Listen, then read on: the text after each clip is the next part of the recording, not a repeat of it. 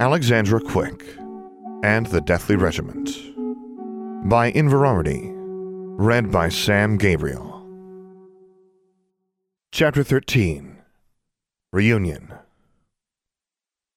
The Master of Death wasn't a spellbook, or a book about magic at all. It was a collection of legends loosely assembled into a sort of novel.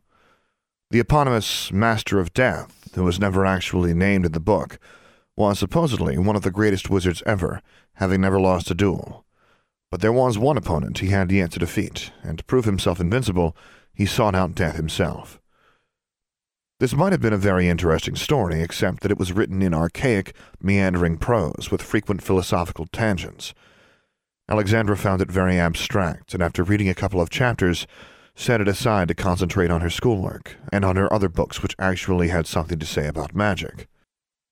In the last week of November, there was a school assembly. The drama club put on a production of The Fountain of Fair Fortune. Alexandra had never heard of it before, but Anna told her it was a classic wizard fairy tale from Beetle the Bard. On the other side of her, Forbearance nodded. "We growed up with Beetle the Bard, and Brother Randolph's Tales, and Troublesome and Responsible." At the end of the play, before dismissing the assembled students, Dean Grimm took the opportunity to introduce the school's new groundskeeper and head custodian, a large, intimidating woman named Boudica Fletcher. Miss Fletcher wore colorful robes of dyed wool. Alexandra didn't think she looked very friendly, but then Miss Gale hadn't liked students much either. After Mr. Journey, Alexandra had learned not to put too much faith in friendliness. As they filed out of the auditorium, Angelique was talking to David about the play. "Beetle the Bard is for children, of course," Angelique said. "I wish we could see a more modern play." "Maybe they should do something from a Muggle fairy tale," David said. "A Muggle fairy tale?" Angelique looked skeptical. Muggles have fairy tales, too, and plays." Angelique sniffed. "But what do Muggles know about magic?" Then when David frowned, she said, "Oh, David, you know I didn't mean it that way." David looked like he was about to argue, but then Constance said, "I'd like to see a Muggle play." Forbearance nodded. "Our Muggle Studies class is going to have a field trip to see a Muggle movie picture next month. If I could figure out how to make electronics work here, I could show you one on my phone," David said. Angelique rolled her eyes. Alexandra quickened her pace. Listening to David and Angelique bicker was annoying. Anna tagged along after her. They had plans to study together. Alexandra was feeling a bit guilty that she was going to Roanoke for Thanksgiving and leaving Anna behind, so she was spending as much time as she could with Anna before the weekend. But as the press of students squeezing through the hallways carried them forward, she found herself trapped behind Larry and Adela. "My father says it's subversive," Adela was saying. "The Pure Blood Preservation League has been trying to have it banned for years." "It's just a stupid play," Larry grumbled. His exasperated tone sounded very similar to David's when he was arguing with Angelique. "It's a children's fairy tale, Adela. Who cares?" "A Muggle marrying a witch? That part wasn't in the original Beetle tale. Muggle lovers inserted it in the—" Adela's voice trailed off as she caught sight of Alexandra and Anna behind them. She sneered. "And look, this is what we have to put up with as a result. Charmbridge used to be pure."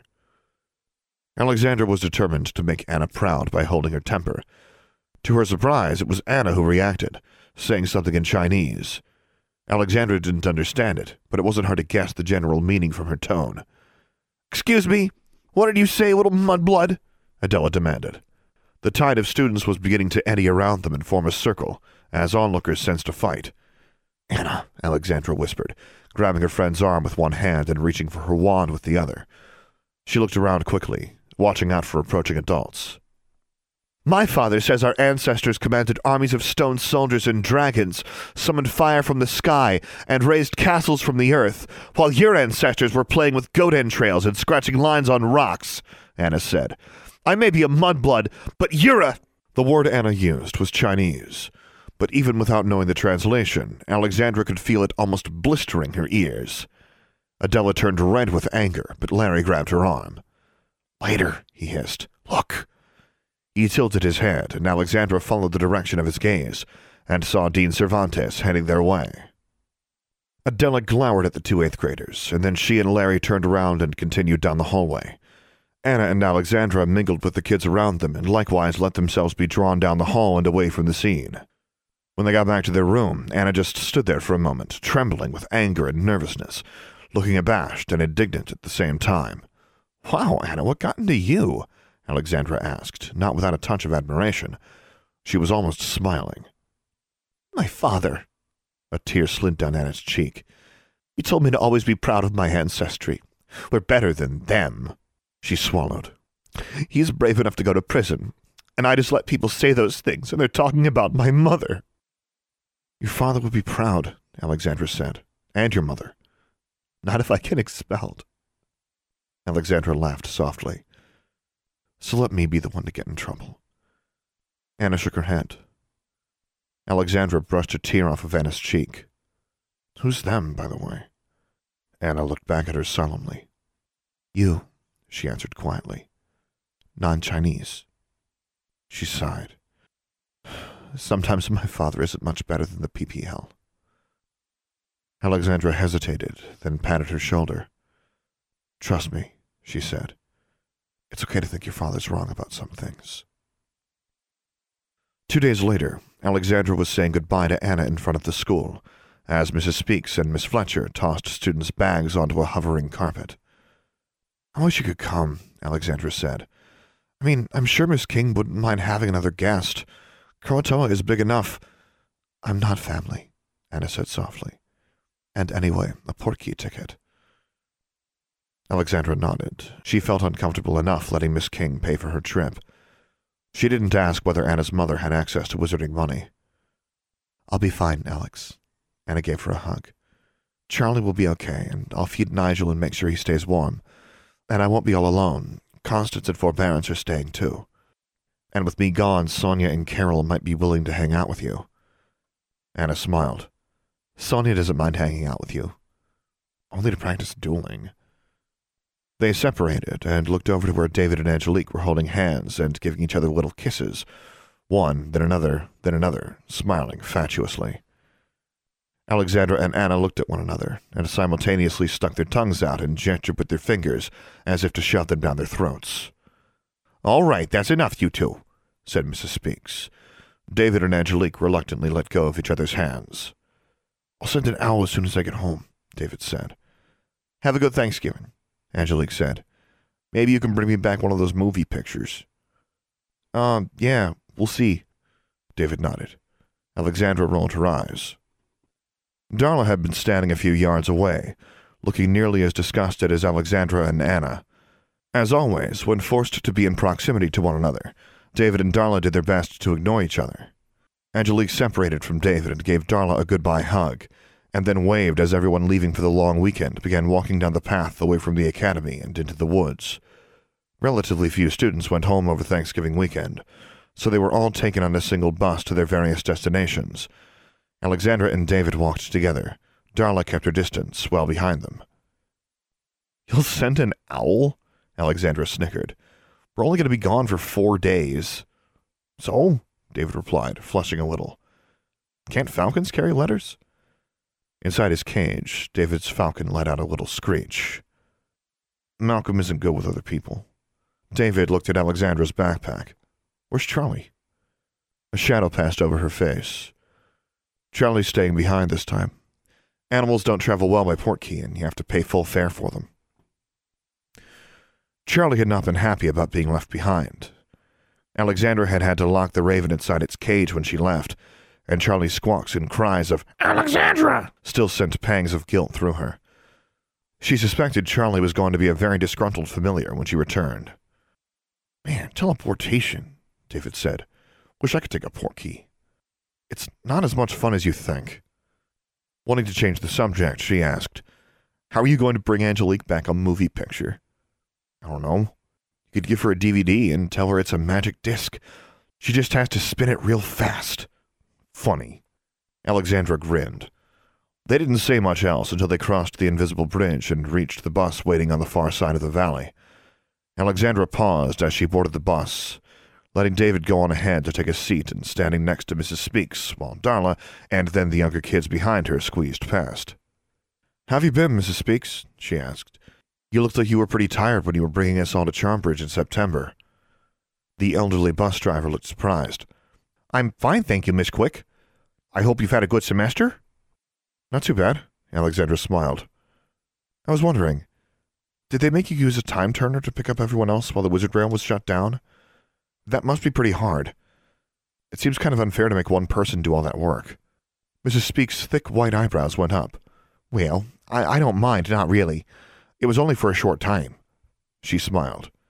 And I got paid for my time, so really it was like being paid twice.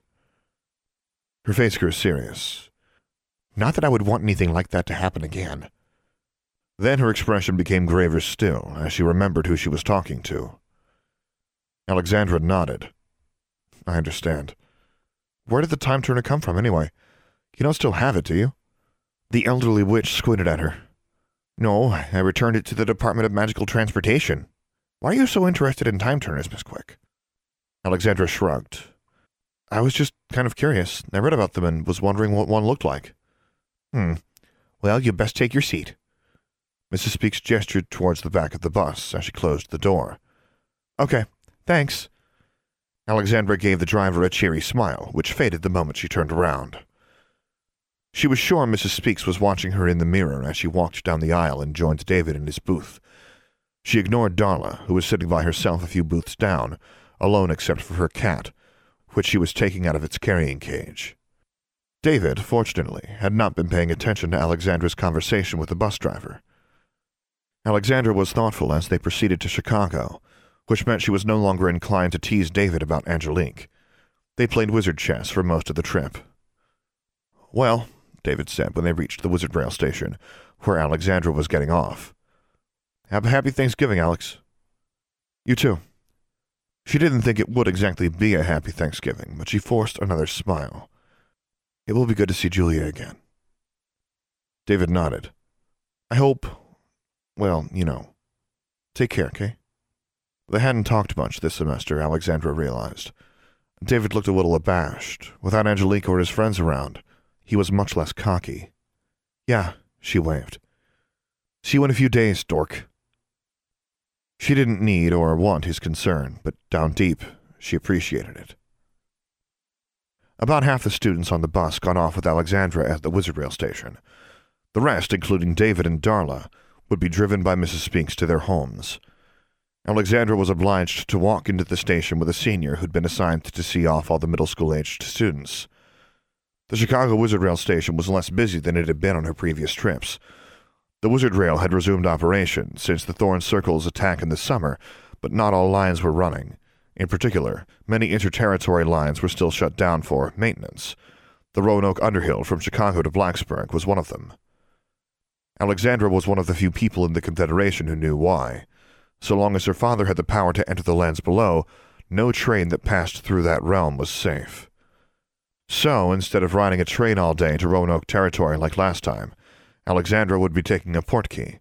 Those, so far as anyone knew, Abraham Thorn had not yet figured out how to sabotage. According to a letter from Miss King, her portkey fare had already been paid for. She only had to go up to the booth and identify herself, and so she did. I'm Alexandra Quick, she told the witch on the other side of the bars separating the occupant of the ticket booth from the line of customers. I'm going to Blacksburg. There should be a ticket for me. Right here, said the witch, consulting a list. She rang a bell, and a porter came forward. This way, miss, the porter said, beckoning toward a row of booths with a sign over them saying, Portkeys. It was so easy, Alexandra was suspicious, as she waved goodbye to the senior chaperone and followed the porter. On all of her previous trips, either by Wizard Rail or Portkey, she had at some point been intercepted and interrogated by Diana Grimm, so she was looking around, more than half expecting that the senior inquisitor would suddenly appear and delay her trip. But there was no sign of Miss Grimm as the porter stepped into one of the booths, carrying a very large red office stapler on a pillow. He set the pillow down on the shelf inside the booth and gestured to Alexandra. Wait until I close the door and then just touch the portkey and you'll be transported to your destination, he said. Try not to hold your breath, and remember, it may be a little disorienting. She nodded. I've traveled by portkey before. A little disorienting. Yeah, right. More like being yanked out of your socks by your belly button. She looked around one more time and wished that Charlie were coming along. She felt her heart pounding as the porter closed the door, and not just in anticipation of the portkey jump. Julia was waiting for her at the other end, and the ghosts of Croatoa. And maybe Miss Grimm, too, she thought. And with that in mind, she reached out and touched the stapler. Perhaps because she had done this before, it didn't seem quite so bad this time, but it was still an uncomfortable sensation to feel that sudden jerk, like someone had grabbed her spine, and then a sensation of tumbling helplessly through space, barely able to breathe, before she could feel her feet beneath her once more. She slumped against the wall of the portkey booth, breathing heavily, and then the door opened. She was looking out into a much smaller building, and she could see a shaded copse of trees outside, with a dirt road running through them. It wasn't Diana Grimm looking down at her, but another porter, a wrinkled old man with heavy jowls. "All right there, miss?" he asked. She nodded and stepped out of the booth, shouldering her backpack. "Alexandra!" Just past the painted line separating the booths from the main floor of the portkey station, a pretty girl with long brown hair was waving at her eagerly, almost bouncing up and down with excitement. Alexandra beamed as happiness and relief flooded over her, and she stepped directly across the line, dropping her backpack to embrace her sister. Julia was wearing lavender robes and soft velvet slippers. A pair of glittering earrings floated just below her ears as if dangling from an invisible string. Alexandra had dressed a little more carefully this time, wearing one of her nicer pairs of slacks and a long-sleeved shirt under a yellow robe, but as usual she felt quite plain next to her half-sister. Julia squeezed her tightly, and then stepped back to look her over. "Still determined to dress like a tomboy," she sighed. "And you've cut your hair so short." She clucked her tongue, but her smile was teasing. She ran her fingers through Alexandra's straight black hair. "Let the poor girl recover from the portkey trip before you begin criticizing her appearance, Julia," said a tall, dark-haired woman wearing deep blue robes. "In fact, don't criticize her appearance at all." Alexandra let go of her sister and walked over to Julia's mother. "It's okay, Miss King, I really don't mind. Thank you so much for letting me come, and for paying—" "Shush," said the older witch. She laid a finger on Alexandra's lips and then wrapped her in an embrace that was almost smothering. "We're delighted to have you. I'm sorry we weren't able to bring you here over the summer." Alexandra nodded. She felt happy and relieved and anxious and sad all at the same time. The combination of portkey travel and seeing Julia and Thalia King again was making her stomach flutter and forcing her to squeeze her eyes shut. So at first she didn't hear Miss King when she released her and said something about a surprise, but then another voice said, "Hello, Alexandra." Alexandra opened her eyes and realized a third witch had been waiting with Julia and her mother. She was a curly brunette, barely Julia's height despite being 10 years older, and stockier than either of the other two girls. "Valeria!" Alexandra exclaimed.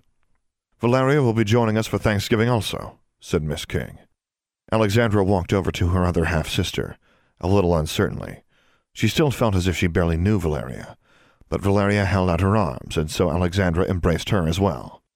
"It's so good to see you again, Alexandra," Valeria patted her back. "How have you been faring?" "I'm okay."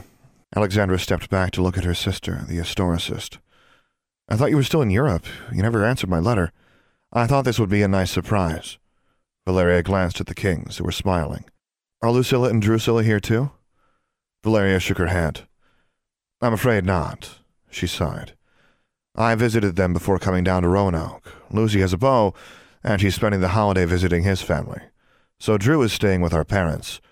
I wish I could spend more time with them before I return to Europe, but since I have so few chances to see you—" They continued to talk as they walked out of the portkey station. Unlike Chicago, the Blacksburg portkeys were down the road from the Wizard Rail station. Alexandra was relieved when they made it out to Miss King's carriage without any Aurors or Special Inquisitors stopping them. Alexandra glanced at the black, skeletal creature in front of the carriage and then tried to ignore it. The last thing she wanted to do was remind Julia that she could see Thestrals. Valeria sat in front, next to Miss King, while Alexandra and Julia sat in the back.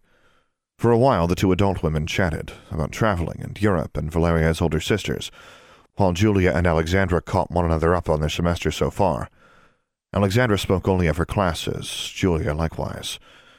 Alexandra wondered if Julia was leaving things unsaid, how her life had changed now that she'd been exposed as Abraham Thorne's daughter, how she was coping with her brother's death. But she knew Julia was probably wondering the same thing about her. It was impossible to say everything that needed to be said. They reached the beach, and the Thestral spread its wings and pulled them onward. straight into the surf. Then the carriage was skimming across the waves, heading over the sound, towards Croatoa. The king's mansion sat at the top of a hill overlooking the island. It seemed even larger than on her last visit. Because it's emptier, Alexandra thought. She glanced at Julia, who smiled back at her with a touch of sadness. Samuel Hunter, the ranch hand who took care of the king's winged horses, was waiting for them, and helped Miss King down from the carriage before taking the reins of the Thestral. He nodded to Alexandra. "Good to see you again, Miss Quick," he said gruffly. "Miss Alexandra!" exclaimed a reedy voice. Several of Croatoa's house elves were waiting to take everyone's luggage as she hopped to the ground. "Hi, guys." Alexandra didn't bother arguing, but handed her backpack to Gun-Gun. She was perfectly capable of carrying her own things, but she knew that denying the house elves an opportunity to serve would be like taking Bran and Poe away from their books. It took 2 elves to carry Julia's trunk, and a 4th to take Valeria's suitcase. The elf looked quizzically at the airline tags that were still attached to it. There was a round of introductions for Valeria, who had never been to Croatoa before. Mr. Hunter shook her hand warmly, and the house elves were overjoyed to meet another of Abraham Thorne's daughters. Whatever his reputation might be elsewhere, Croatoa's elves loved their former master. "Daisy has prepared Mrs. room just like last time," said one of the elves, appearing at Alexandra's side. "And if Miss needs anything at all, Miss only needs to call for Daisy. Daisy will be there." Snap, snap, snap, Alexandra finished, holding her fingers up to snap them along with the elf. "Thanks, Daisy." The 4 witches all proceeded up the steps into the mansion, surrounded by helpful elves. Alexandra was a little unsettled, as always, by their eagerness to wait on her hand and foot, but they had spent months with only Miss King to take care of. Having 4 humans in the mansion to do things for had practically sent them into a tizzy. "I'll give you 3 girls some time to settle in and change out of your traveling clothes," Miss King said. "Then I'm sure you want to catch up amongst yourselves. We can all talk over dinner, which will be served shortly." "Yes, Mother," said Julia, embracing her mother and giving her a kiss. "Thank you, ma'am," Alexandra and Valeria said together. Valeria's room was downstairs. She told her younger sisters, "If you don't mind, I must send an owl before nightfall, but I'll join you shortly to talk." She gave Alexandra and Julia another hug and retired to her room. Alexandra and Julia went upstairs and walked down the hall, under the watchful gazes of generations of kings and thorns hanging on the walls. Several greeted the girls from their portraits. Alexandra paused as they passed the door to what had been Maximilian's room. Julia slipped her hand into Alexandra's, and Alexandra took it. "How have you been?" Alexandra asked in a soft voice. "As well as can be expected." Julia smiled at her. It was definitely a sad smile now. "Some days I almost feel fine. I was used to being away at Salem and not seeing Max for months at a time, but then sometimes I remember I won't be seeing him again, even when I come home, and—" Her voice caught in her throat. Alexandra nodded. Julia swept her up in a fierce embrace and held her tightly. Alexandra put her arms around Julia and could feel her sister trembling a little. She knew Julia was crying. Her own throat hurt, with the lump she was trying to force down, and she stared at one of the few blank spots she could find on the wall and tried to think about nothing, to keep the stinging in her eyes from turning into traitorous tears. "And you?" Julia asked at last. "How have you been, dear Alexandra?" Slowly she loosened her hold on her younger sister and stepped back. Tears were running down her face, but she forced herself to smile at Alexandra as she laid a hand on her cheek. Alexandra wondered if perhaps Julia would think she didn't miss Max because she wasn't crying. Should she allow herself to cry to make Julia feel better, or was it better not to show as much grief as Julia? She knew she wasn't entitled to grieve, not really. She suddenly realized she wasn't sure how to comport herself. She didn't want all these emotions that confused her and made her unsure of how to act. What should she say? Okay? That would sound like Maximilian's death didn't bother her. Terrible? That would make Julia worry about her, and Alexandra should be concerned about Julia, not the other way around. I've been trying to find a way to bring Maximilian back. No, clearly that wouldn't do. Julia nodded, saving her from having to answer. "It's hard, isn't it?" she whispered. Alexandra swallowed and nodded. I'm so glad you're here. Julia kissed her cheek. We must always stay close, Alexandra. Yes, Alexandra agreed. And you'll tell me if you're having any trouble. If memories are bothering you, if you're having bad dreams. Oh, Alexandra, you say so little in your letters, but I know you must feel guilty sometimes. Alexandra knew Julia didn't mean that as an accusation, but her words rang in her ears as a condemnation. You must feel guilty. I will, Alexandra said, in a voice that was barely a whisper. Julia rubbed Alexandra's cheek, even though there were no tears there, and then wiped at her own. Oh, look at me. I've only been home for 5 minutes, and I'm already a mess. You must think I'm such a silly, frail thing. No, Alexandra said, much more firmly. Well, I'll go get cleaned up. Julia took a deep breath and glanced over her shoulder at that door. It's difficult, she murmured. Mother says it will get less difficult as time goes by, but the pain will never go away. Not unless I fix things, Alexandra thought. I will fix things. That Valeria was here was so fortuitous, Alexandra would have thought it was an omen if she had believed in that sort of thing. It was wonderful, if bittersweet, seeing Julia again, and she really was happy to get a chance to know her other sister better as well. But it was much more important to learn what Valeria knew. If she did indeed have access to a time-turner, then she was Alexandra's best hope of getting her own hands on one. And if she could do that, then all of her months reading about them might not have been wasted. She wasn't going to leave Croatoa without knowing that her efforts hadn't been in vain. The house elves had prepared a feast for them, even though Thanksgiving wasn't until the following day. But there was fish and lamb, golden potatoes and pumpkin, green beans and peas and corn, pitchers of pumpkin juice for Julia and Alexandra, carafes of wine for Miss King and Valeria, and the elves kept bringing more until Miss King finally told them to stop. Well, I'm not used to being served by elves, but I must admit they know how to cook, Valeria said, patting her round stomach. Raleigh, carrying empty plates away from the table in precariously tall stacks balanced on his hands, beamed. You don't have house elves? Julia asked. Not at the Académie, but I didn't grow up with them either. She had been rather quiet at first, but with several glasses of wine in her, she had become more talkative. Lucy and Drew remember when Father was still married to our mother, and we had house elves, but I was a baby when they separated, and Father took his elves with him. Miss Valeria never had another elf to take care of her? It was the oldest of Croatoa's house elves, Triss, standing quietly in a corner, who spoke.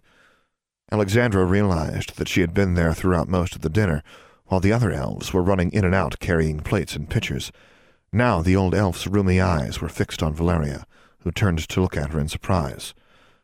No, she replied in a friendly tone. My stepfather, well, he doesn't approve of keeping house elves. She glanced at their host. No disrespect, Miss King. I can see that you treat your house elves very well. Alexandra noticed that Valeria spoke to the elves very politely.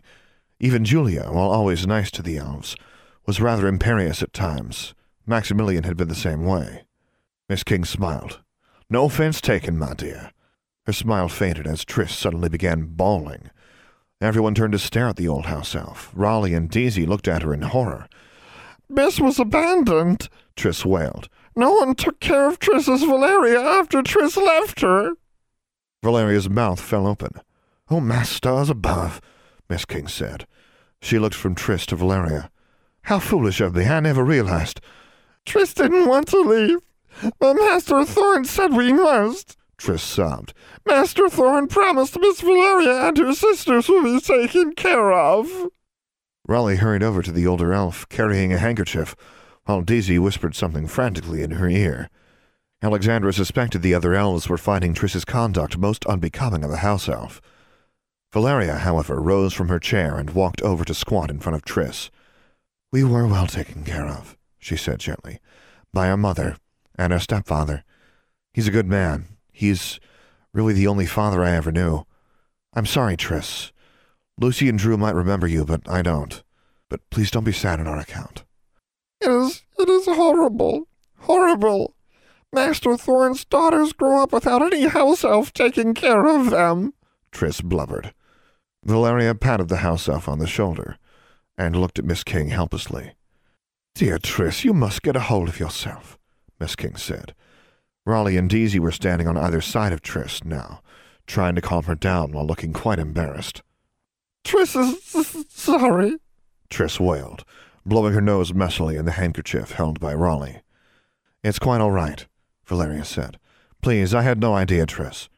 I would love for you to tell me all about when I was a baby, when you were living with our family. Triss nodded, bobbing her head back and forth vigorously. Miss King shook her head. Abraham brought Triss with him when we married. I never considered, she sighed. Triss is sorry, Triss mumbled, still choking back sobs. Triss has embarrassed her mistress and children's. Not at all, Triss. Miss King smiled gently. You may spend as much time with Valeria as you like while she is visiting us. Thank you, mistress. Triss wiped her eyes. Triss must clean up first, and make sure Olina and Dina is not burning the pudding. Triss will speak to her Valeria later. This last was said in a pleading tone, and Valeria nodded. Of course. Triss disappeared with a pop, and Valeria sat back down in her chair and wiped at her eye with a finger. That was quite unexpected. Alexandra watched the scene silently. She knew house elves were like family, at least to the Kings. She had heard that not all pure-blood families treated their elves so kindly. It must have been very difficult for her, Julia said. She smiled fondly at the other elves, who were now scurrying out of the room, carrying dirty dishes and muttering amongst themselves. They would be heartbroken if they had to leave us, wouldn't they, Mother? Yes, they would, Miss King nodded. I can't imagine growing up without them, Julia said. It's not so bad, Alexandra said. Julia flushed. Oh, of course not. I didn't mean... It's all right. Alexandra gave Julia a half-smile. I would have loved having elves around when I was little. My parents would have freaked, though. Freaked? Julia giggled. I would like to hear more about growing up with Muggles, Valeria said. And I'd like to hear more about growing up here at Krakatoa. She looked around the table, holding a fresh glass of wine in her hand. We have so much in common and so many years to catch up on. Everyone else nodded. Alexandra looked at her two sisters and thought about what Valeria had said. They did have much in common, and yet the three of them were very, very different as well. Her emotions had been in constant flux since arriving at Krakatoa. Every time she remembered Maximilian, which was practically every time she looked at Julia or Miss King, she felt a fresh pang of sorrow. But the easy conversation with her sisters made her feel something she'd never really felt at Charmbridge or in Larkin Mills. Acceptance. They knew all about her father, her Muggle upbringing, and even her terrible journey to the lands below, and it didn't matter to them. It was like being with family. They talked long into the evening. Valeria told them a little about her family, her older twin sisters who were artificers, and the 3 children their mother had had with her second husband. It sounded as if the family was quite close and happy, and Valeria spoke fondly of her stepfather, whom she called Dad. It made Alexandra feel almost jealous. Alexandra was more interested in artificing and historicists. She asked casual questions, not wanting to sound too interested, but when she mentioned time-turners, Valeria gave her an odd look and changed the subject. Valeria and Julia asked her about her life in Larkin Mills.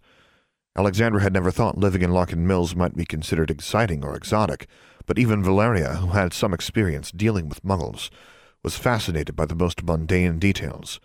But Alexandra liked to watch on television what her favorite Muggle foods were, whether she was allowed to drive an automobile, etc. Eventually, Valeria, blaming the wine, retired for the night. Triss appeared instantly at her side and followed her to her room. Deasy and Nina were waiting for Alexandra and Julia when Miss King told them it was about time for them to go to bed also. And don't stay up too late talking, she admonished the girls.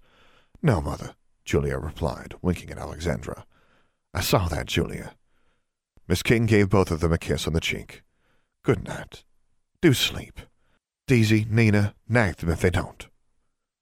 The house elves took their mistress's orders seriously, so while Alexandra sat in Julia's room for a little while, they mostly talked about Charmbridge Academy and the Salem Witches Institute, while Deasy and Nina came in every few minutes to check on them and give them disapproving looks. They talked uncomfortably around the topic of Maximilian. They couldn't ignore him, didn't want to avoid mentioning him, but neither one of them was prepared to open fresh wells of grief just now. Alexandra asked Julia if she had heard from their father.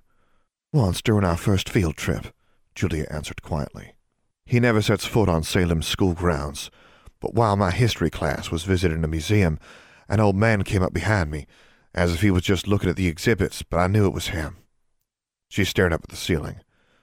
We only talked for a few minutes. He asked how Mother was doing, and if there was anything I wanted, and, well, I'm afraid I gave him a rather short response. What he did to those poor people, the Muggles too, so dreadful, and I simply couldn't pretend that things were the same. She sighed. Their conversation eventually became lighter. Julia still laughed, teased, and even giggled. Julia asked Alexandra whether she had a boyfriend, and laughed at Alexandra's disgusted demurral. But when Alexandra asked her the same question, Julia shrugged and simply said no, rather than bemoaning the absence of boys at Salem, as she would have a few months earlier. Alexandra knew she could never be really happy as long as she was a walking reminder of Maximilian's death, so she assumed Julia felt even worse. She gave her sister a hug goodnight after Deasy asked her for the 5th time whether she'd like her to draw a warm bath for her, and returned to her room, where she lay in bed for a long time, thinking about Valeria downstairs, and whether the historicist could get her a time-turner, and whether her ancestors' ghosts in the woods down the hill from the mansion had answers for her about Maximilian's fate. She had to get those answers in the few days she had remaining at Croatoa. End of Chapter 13. For the full text of this and other stories, as well as news and updates about Alexandra Quick, visit inverarity.livejournal.com. For more information about this podcast, visit samgabrielvo.com/Alexandra Quick. I am also easy to find on the Alexandra Quick subreddit and Discord server, where you can hear me record episodes live. Troublesome, composed by Dr. James Benighoff. Charmbridge, composed and performed by Tyler Parsons. If you have enjoyed this podcast, please take a moment to leave a review on iTunes or whichever podcast service you prefer. And finally, as always, thank you for listening.